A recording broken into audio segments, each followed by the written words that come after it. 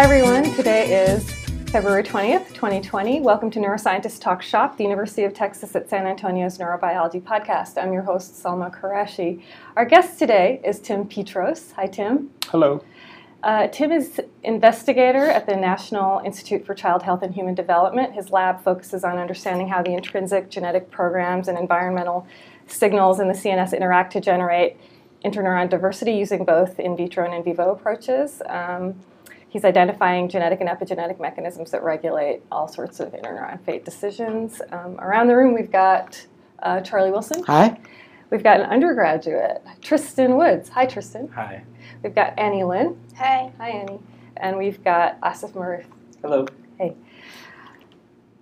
It's incredibly important to understand interneuron diversity, the mechanisms for how it arises and the ways it can go wrong. And one of the things that you're working on is how much of interneuron fate is predetermined via intrinsic genetic programming and how much is driven by other factors during embryogenesis.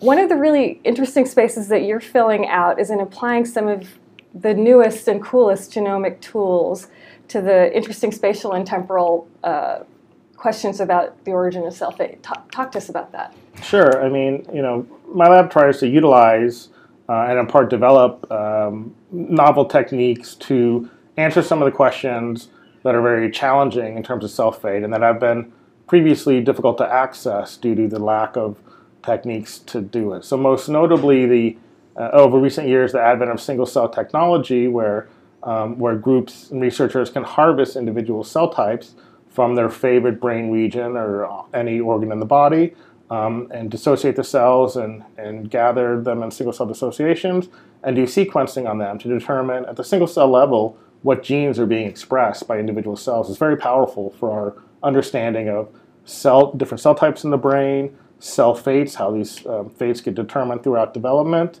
And so it's becoming easier and easier to do these types of strategies, and so we're trying to use that approach to answer important and intriguing questions about brain development, and in particular how various genes play a role in generating the incredible diversity of interneuron subtypes that exist in the forebrain in different regions of the brain.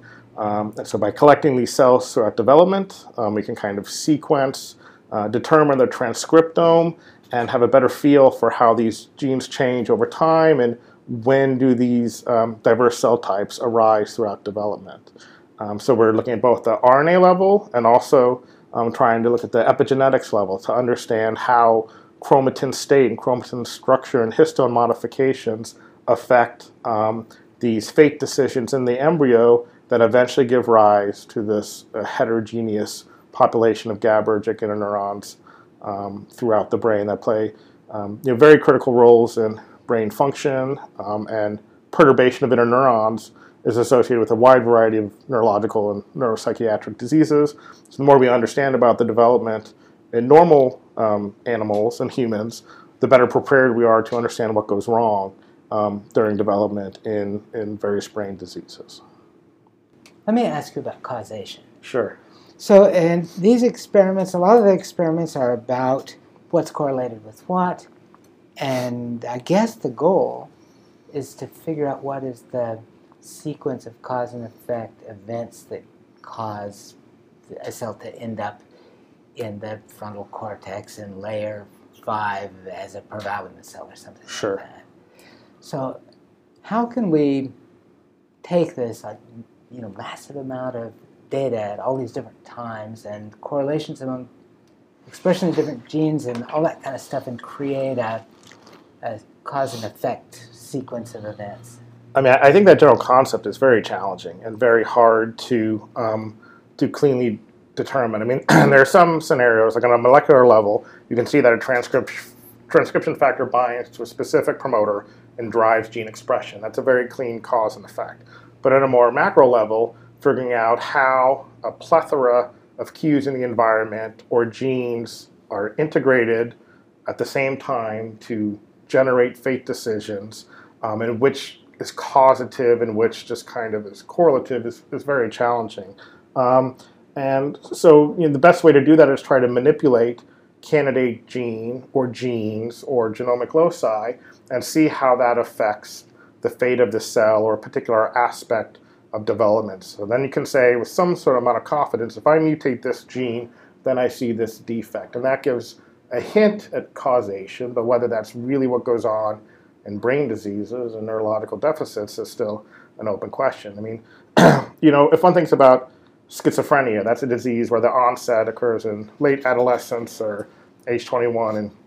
And there's a lot of people that look at cell types and changes in the brains of deceased schizophrenic patients.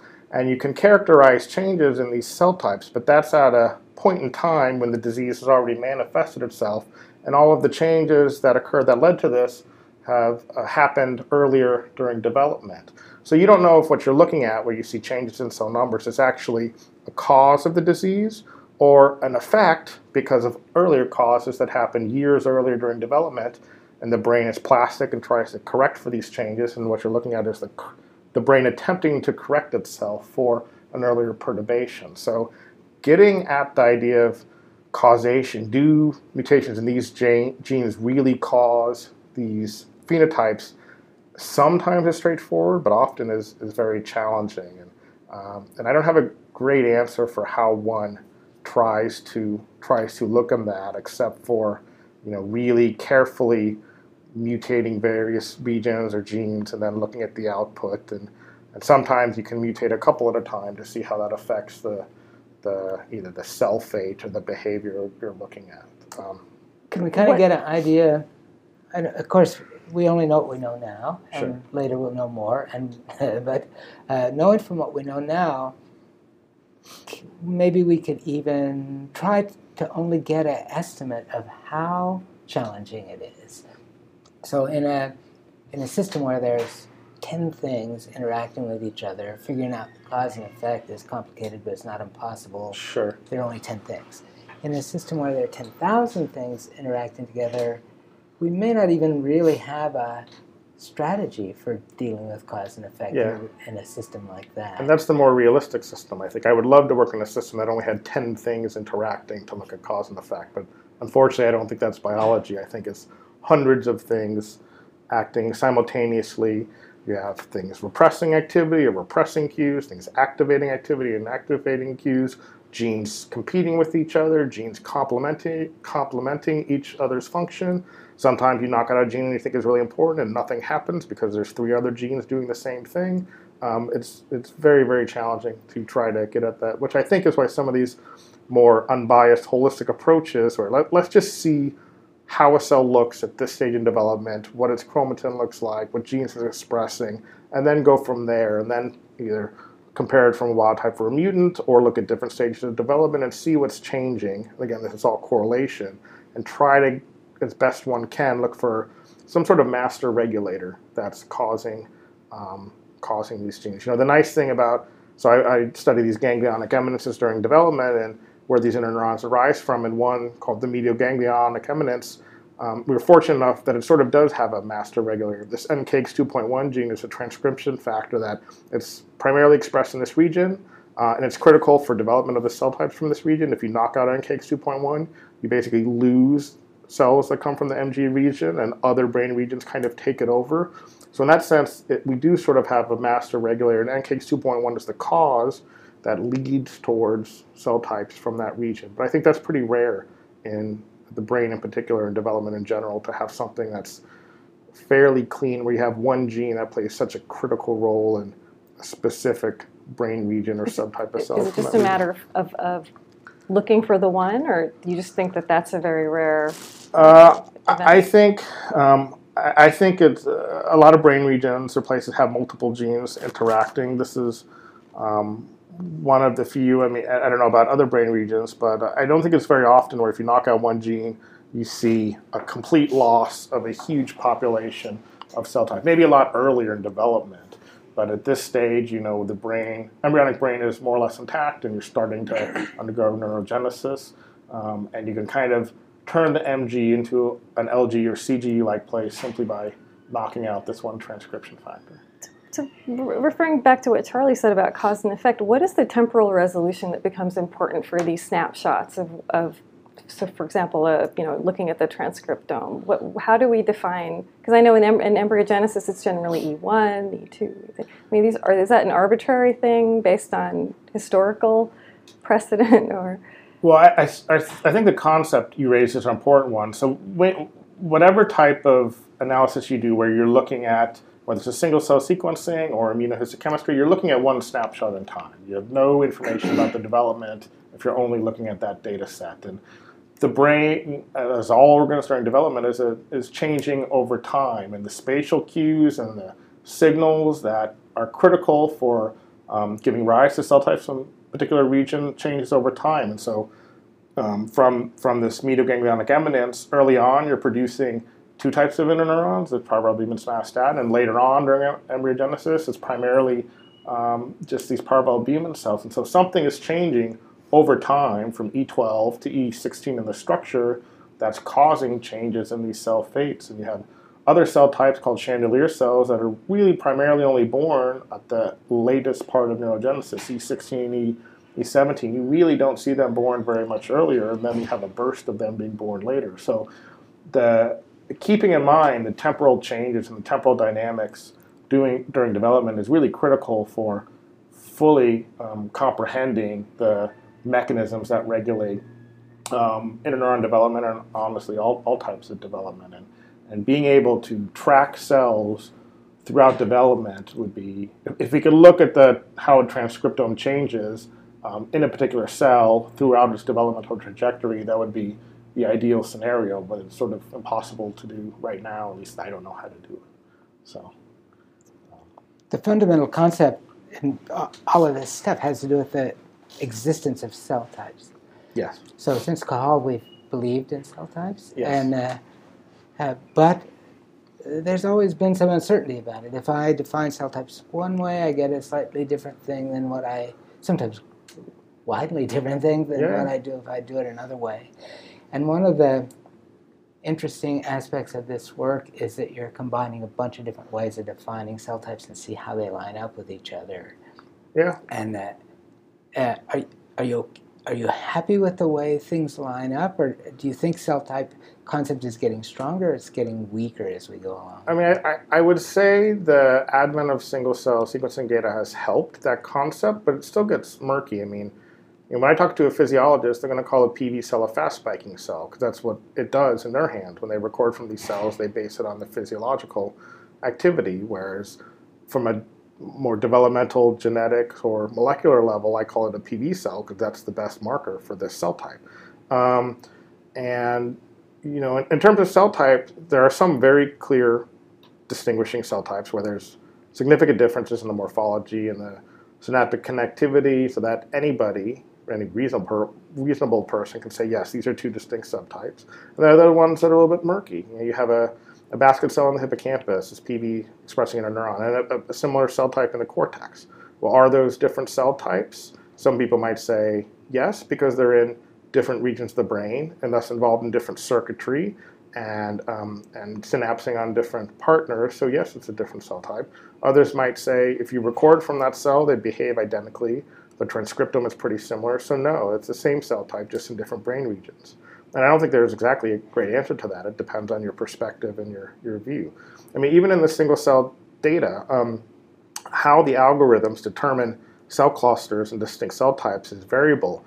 If you set the threshold very, very high for distinguishing the clusters, you might only see 3 subsets. And if you change that threshold for the computational processes, you might turn it into 15 different cell types. So which of those is correct? Who knows? Super familiar. Yeah. Because people that use morphological methods argued whether they saw 3 cells, according to Cajal, basically 3 is the right number for every part of the brain. Yeah. So, and so there was a kind of idea that there ought to be exactly 3 cell types everywhere. And then sometimes people would see 25 cell types and they would have an argument. And they have exactly the same data. Yeah. They're just looking at morphological, yeah, somatodendritic morphology.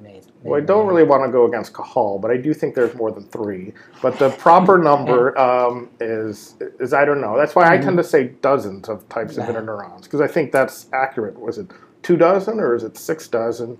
I don't know. And Again, since the single cell data is a snapshot in time, it's possible that two clusters that are very close together possibly are like the same type of cell, just in different states. So maybe one is getting a lot more activity, which is causing gene expression to change a little bit, which when they run it on the computational algorithms, it's going to cluster separately as two different cells because it's more active than its friends right next to it. Is that a different cell type or just a different cell state of the same type of cells? And again, I don't think there's a clear answer to that. And groups that care that much more than I can argue about that as much as they want. I think relating it to, to some extent, it's a semantics issue. What you want to know is what is the cell type doing in the brain for the behavior I care about or the connectivity I care about. And at some point, I view it more as a semantics argument. I don't care whether there's 24 cell types or 36 cell types or whatever. Let's just kind of figure out what these cells are doing and how their activity changes with different cell states or behaviors or assays and go from there. So the transcriptome images, these plots yes. that are two-dimensional reductions of these complicated multi-dimensional things, they kind of look like blobs that are separated from each other, but they often look like they're kind of smeared into each other.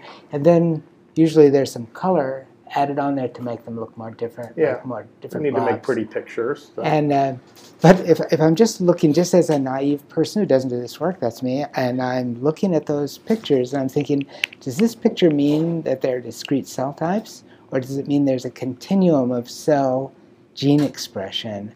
I have a hard time answering the question. So I think in some cases there's pretty good evidence that two separate clusters are distinct cell types. In other cases, it might not be that clear, especially when you think about development. And these cells are actively changing the transcriptome as you go from a ventricular zone cell to a subventricular cell to a postmitotic cell. I mean, this is a very fluid process, and there's an incredible amount of gene expression changes that are occurring just in that small time window. So that is, I mean, from a developmental perspective, it's almost certainly a continuum. You do not have such a clear discrepancy of cell groups. But when you're talking about a stable, adult brain or whatever, there I think the genetic stability is a little more set in stone, and there's probably less genetic variability in individual cells. So I kind of view a lot of times the single cell plots as suggestions. This is what a computer, a very smart computer, is telling you it thinks is different cell types. And there are certainly areas where they're murky and fuzzy.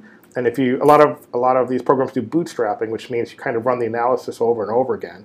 And sometimes when you do that, cells will jump between two clusters, and that's very common. And people notice that all the time. And so these clean clusters don't always work like that. So that may be the scenarios where you have cells jumping between a couple clusters. That's the computer's having a harder time figuring out what cell type it is. So maybe it's not an actual specific cell type. Maybe that's a cell kind of in between two states, getting different activity when you happen to capture this cell at a particular period of time.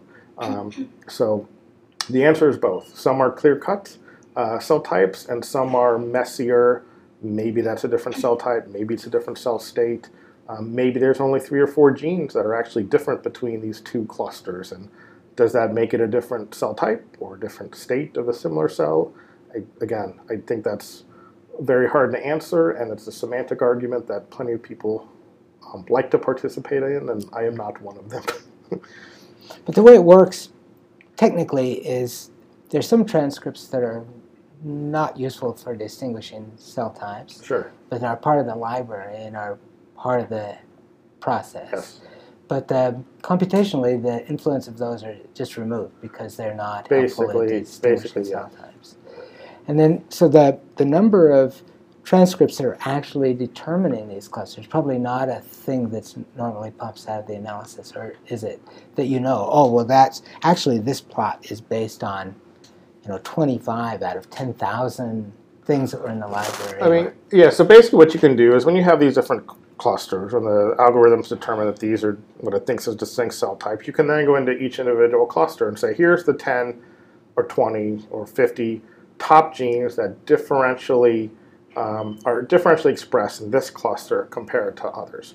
And so when you do that, there are some clusters where you look at the top 3 or 4 genes and they are only on in that cluster and not on in any of the other ones. And so that's pretty clean. There's clear differential expression. There are other times where some of the top genes might be kind of expressed in all cell types, but maybe just a lot stronger in this cell type. So certainly what you said is true, that the computer is trying its best to differentiate these 25,000 cells you just gave it, this huge data point. How can I distinguish these best amongst each other?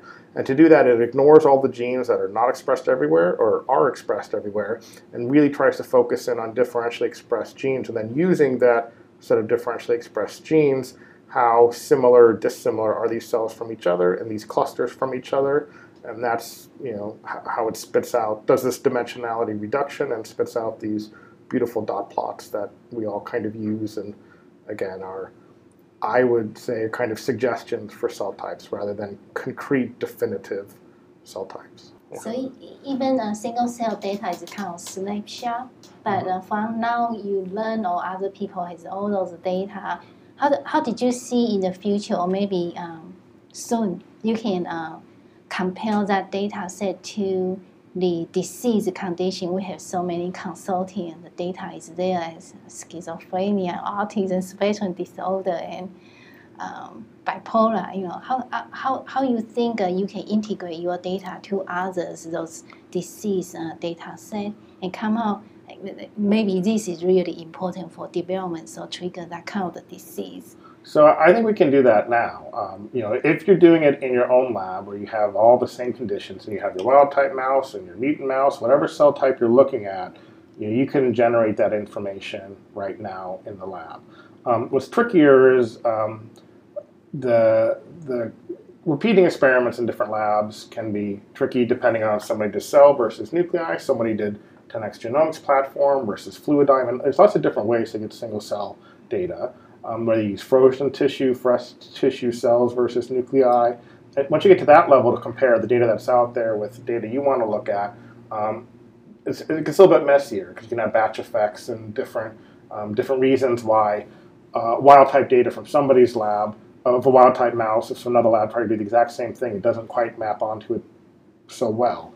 So there's a lot of variability in that, especially when you get to human tissue. So in the mouse world, I think it's easier to deal with. You can take your mutant mouse model, take your brain region, do the single cell sequencing, and basically look. And we're actually actively doing that with collaborators now to look at in a wild type mouse and a mutation of lissencephaly, how different do the cells in the hippocampus look based on the single cell sequencing.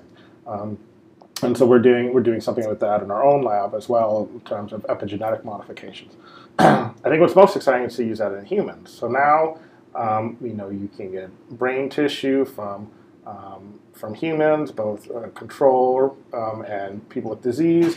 And because of the advent of being able to harvest nuclei and doing single cell sequencing on that, many labs now have access to human tissue, frozen tissue, that they can then extract the nuclei and do single cell sequencing on that.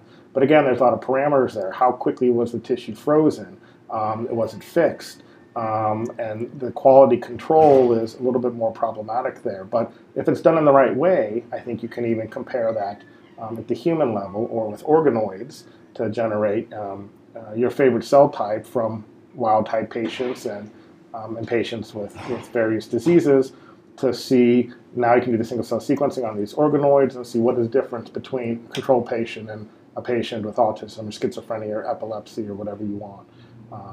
So I think we're very close to being able to do that efficiently in a well-controlled manner. I expect that type of experiment to increase rapidly over the next couple years.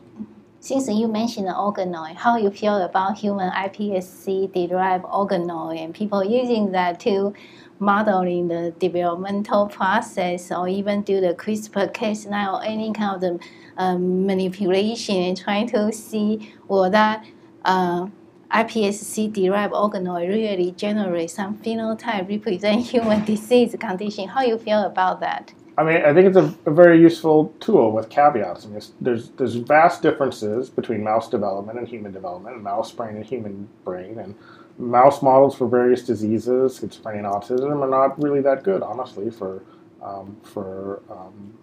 representing the actual human disease. So organoids, where you take fibroblasts from a patient, revert them back to stem cells, and then differentiate them into neurons or your cell type. There you have kind of patient-specific cell types, and you can grow these cells in a dish over months and months, and they will generate neurons, different types of neurons that somewhat mimic in vivo. And so it's a very good tool to study human disease. And there are, some caveats with that. Certainly the question is, how well does this mimic human development? It's a very important one. And I don't think you can view it as mimicking human development. It's a tool. It's a model, just like a mouse is a model. Organoids are a model of human development, human disease. So, I think in the beginning when people started playing around with organoids, there was a lot of variability from organoid to organoid sometimes. Some look very different from each other, even when you grew them in the same dish. And really great work from Paula Arlotta and Jürgen Knobloch and a variety of other labs have really fine-tuned this procedure so that you can get reproducible organoids that, if you do single-cell sequencing or test them out in other ways, they are very similar to their friends growing in the tube. And so now that you've done that, you can have a little bit more confidence when you're comparing a control individual with cells from a diseased individual. Since the cells are developing at the same time between these organoids, you can really kind of use them to see what's going wrong and what's different in it. But there are certainly caveats. There's a really nice study in bioRxiv from Thomas Nowakitsky's lab where he compared single-cell RNA sequencing and single-cell ATAC sequencing between human fetal tissue as well as organoids.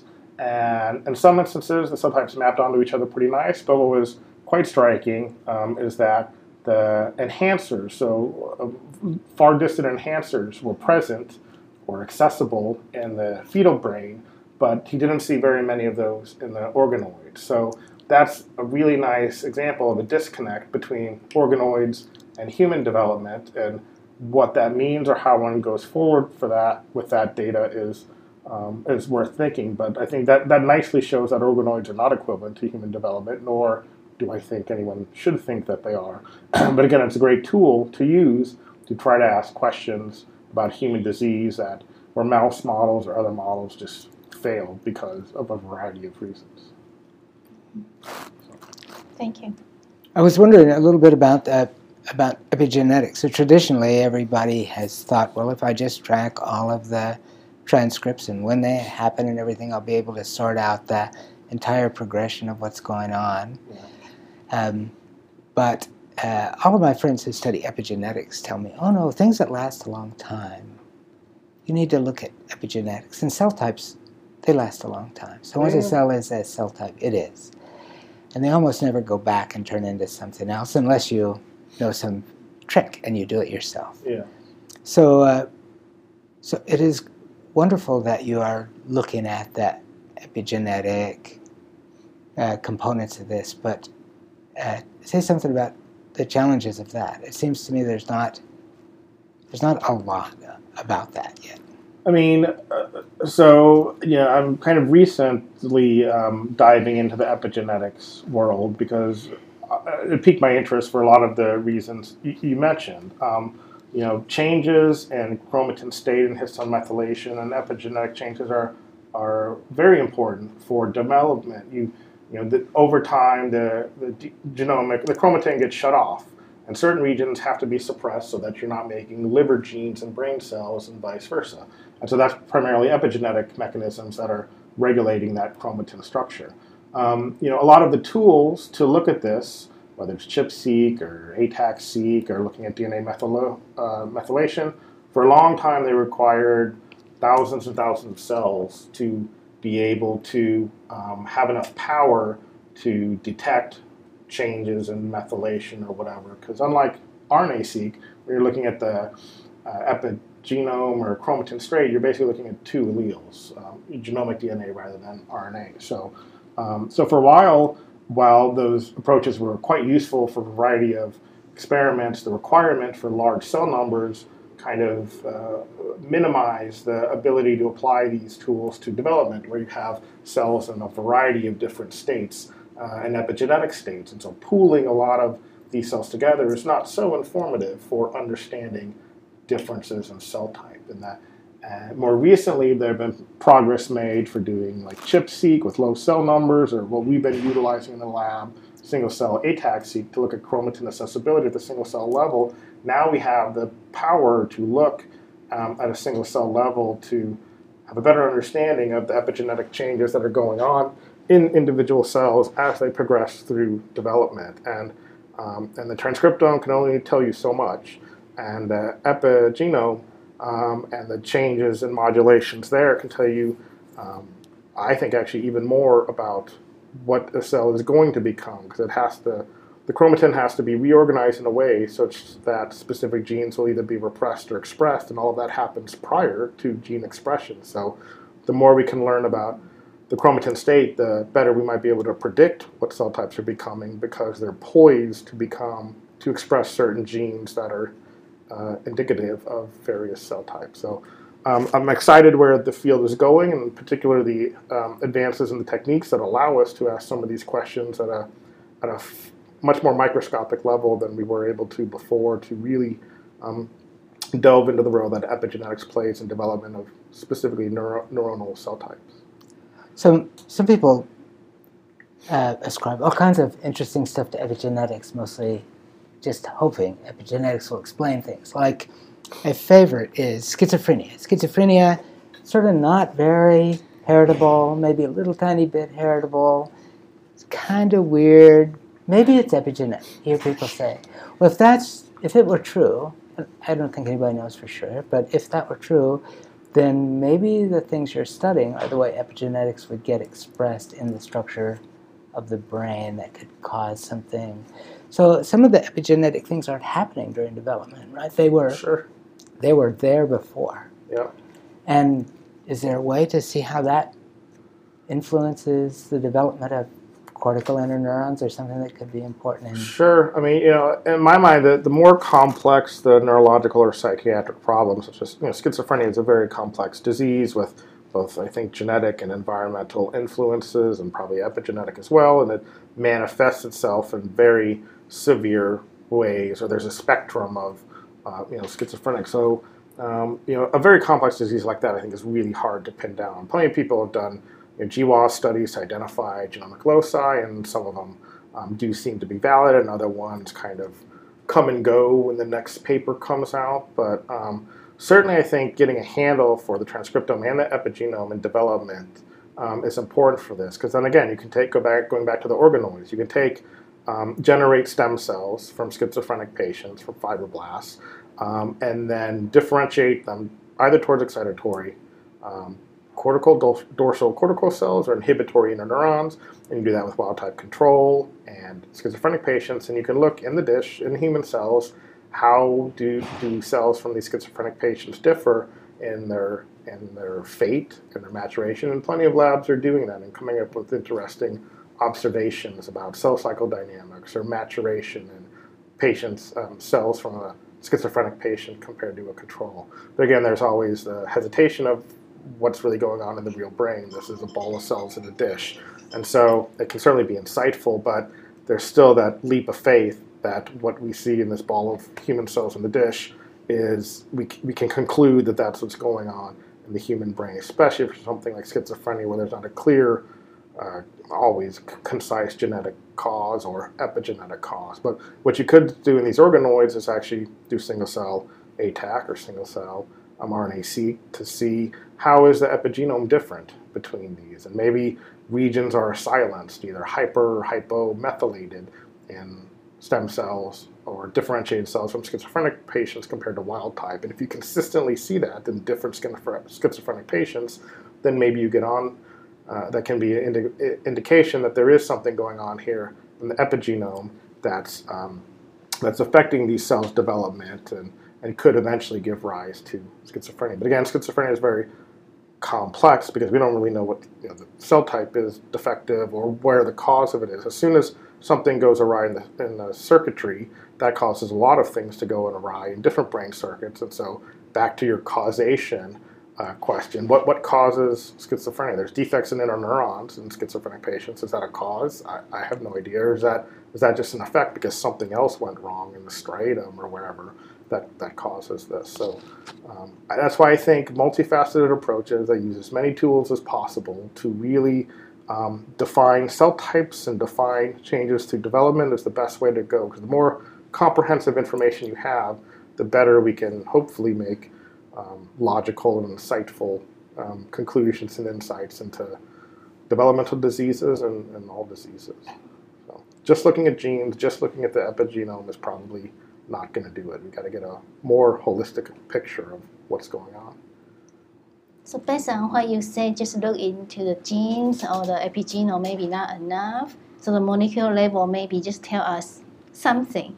But how about we combine with the cellular level data, like a big cellular data, like a connectome data? Did you think that will help to address those diseases? I think the more you can connect these various approaches, transcriptomics, epigenomics, methylome, proteome, connectome, your favorite ohm, and a lot of it is computationally challenging. We can generate this data with looking at one particular thing, but what we want to have is a comprehensive view for all of this data in a particular cell or cell type. And I don't see any reason why one should not try to understand as much of the connectome as possible, because certainly, especially some diseases where I think it's a circuit perturbation, something is hyperactive or hypoactive in a particular circuit, a particular connection, and then that problem gets exacerbated or reverberates throughout the circuitry and causes greater deficits in other brain regions. So the more we understand about connectivity through rabies tracing or other techniques, the better we understand that if this cell type is perturbed in this brain region, well, now we know who those cells are talking to and where they're talking to, and we can make predictions about how changes in excitability of those cells are going to affect the downstream cells and kind of try to fill in the logic. And maybe there are different ways to short circuit the problems that are caused in this case, either downstream or upstream, to try to deal with disease or understand more about disease. So certainly the connectome is, I think, is important to understand how these cells talk to each other. I had a question for you. How do you think that the molecular aspects of characterizing the molecular aspects of these, the developmental trajectory of these cells is going to provide information about the physiology and their role in not only just like brain development, let alone like how to become dysfunctional with disease? Yeah, so I think you have to look at the physiology as well. I mean, what we're looking at is the genomic and epigenetic changes. So you can certainly look at ion channels and other factors that you would predict to to be important for specific aspects of the physiology, the electrophysiology downstream. But again, those are only predictions. So if you see a cell is upregulating or downregulating a particular channel, ion channel, that you think is important for this aspect of its electrophysiological properties, the only way to know that is to test it out, to go record from those cells, or to see if that is in fact accurate. So, the idea here is to find candidates or genes or enhancers or epigenetic loci that are critical for the fate and maturation of these cells, but then you still have to do the downstream work to see how those genes or regions are affecting these cells. If they're perturbed in various diseases, what is the output of that? How does that cause changes in cell circuit? And so simply just looking at RNA-seq data, comparing RNA-seq between mutants and wild types doesn't tell you that kind of information. Again, you're looking at a snapshot in time, and you're not looking at physiological function. You can make hypotheses from that data about what genes are changing in these cells and how that will affect their connectivity or their firing properties, but you have to go test it out to fully know. The medial ganglionic eminence, where all of the parvalbumin cells, or most of the parvalbumin cells, come from, that's like thought of as a place that just makes interneurons for the cortex, but actually medial ganglionic eminence is the globus pallidus. Mm-hmm. So, and before before anybody knew it gave cells to the cortex, it was the globus pallidus, and it continues to be the globus pallidus. So, so I wonder, like, some of the cells aren't leaving. Some of them are going to stay. Some of them hang around. Are they? Is that part of the calculation as we're looking at all these cell types? Are we taking the globus pallidus cell type as one of the cell types that's being generated, or are we just thinking about it as cortex, hippocampus, and striatum and amygdala? So it is certainly true that the ganglionic eminences produce both, basically all GABAergic cells in the forebrain. So cortical interneurons and hippocampal interneurons that I primarily work with are born there, and then they migrate to the regions. But these, the LG, MG, and CG, also give rise to long-range projection GABAergic cells. So as you say, globus pallidus is made up of GABAergic long-range projection cells. They are all born in the MGE. They are very distinct from interneurons in 100 different ways. And I think we all kind of get locked in our own little world of focus and try to focus on what we think is most pressing or interesting and kind of ignore the rest. But certainly the globus pallidus and other GABAergic projection cells are born from there. And you're right to point out that that was known, and striatal cells as well. That was known well before. It wasn't until pioneering work by Stu Anderson when he was in John Rubinstein's lab, and Asif and I both worked with Stu, that in the, I think, late 90s, where he finally had definitive data that interneurons do in fact come from the ventral forebrain. They're immigrants to the cortex. And so that was, really only 20 years ago that we actually even appreciated that conceptually. So we've come a long way since then. But prior to that, it was certainly known that globus pallidus and striatal projection neurons and a variety of other GABAergic cells in the ventral brain came from there. So the interneurons are kind of a more recent understanding of this long tangential migration that they go through, and why they're born so far away from their host regions is not that common in the nervous system, where you undergo these long tangential routes. So it is very interesting. And while my work doesn't specifically focus on the GABAergic projection cell neurons, we certainly have to keep that in the back of our mind. And when I talk about interneurons coming from the MG, and I don't mean to ignore all the other wonderful GABAergic cell types that come from there as well. But it's just that when we say parvalbumin cells, a lot of times we think, oh, parvalbumin cells, they're going to migrate. But half of the GP neurons are parvalbumin cells. Yep. And they are fast spiking neurons. And they look and act a lot like cortical interneurons. They make basket synapses on each other. There's a lot of commonality between the parvalbumin cells in the globus pallidus and the ones everywhere else in the forebrain. I wonder if they just get misidentified as parvalbumin cells on their way to cortex during the experiments, in the experiments. Yeah, I mean, so some of these single-cell sequencing studies that from Gord Fischel and Oscar Marin that kind of initially focused on the single-cell sequencing in the embryonic stages in these regions. A paper from Gord Fischel's lab nicely kind of showed this, that each, the MG and LG, CG can early on kind of be divided into these different streams. One is interneurons, one that shows genes expression patterns consistent with interneurons, one that shows more GABAergic projection neurons, like globus pallidus cells, and then a third branch that kind of is probably CHAP expression, cholinergic cells. So you can distinguish interneurons, cortical or hippocampal, versus these GABAergic projection neurons pretty early on. I don't know exactly when, if it's in cycling cells or postmitotic, but they have a distinct trajectory early on from these studies. So they're certainly there, and the evidence seems to indicate that these projection cells might be born earlier than interneurons. They probably overlap in embryonic space, but I think the production precedes the start of interneuron, cortical interneurons. So I think you're generating some of these globus pallidus cells earlier. How that relates, if there's insight into clonality, can a cell give rise both to a globus pallidus projection neuron and a cortical inhibitory neuron? I don't know if that's the case. There might be distinct cycling ventricular zone cells that give rise specifically to GABAergic projection neurons, globus pallidus, versus cortical neurons, but that hasn't, at least in my mind, been so cleanly worked out, definitively worked out that it is in fact the case, or if a progenitor cell can give rise to both types.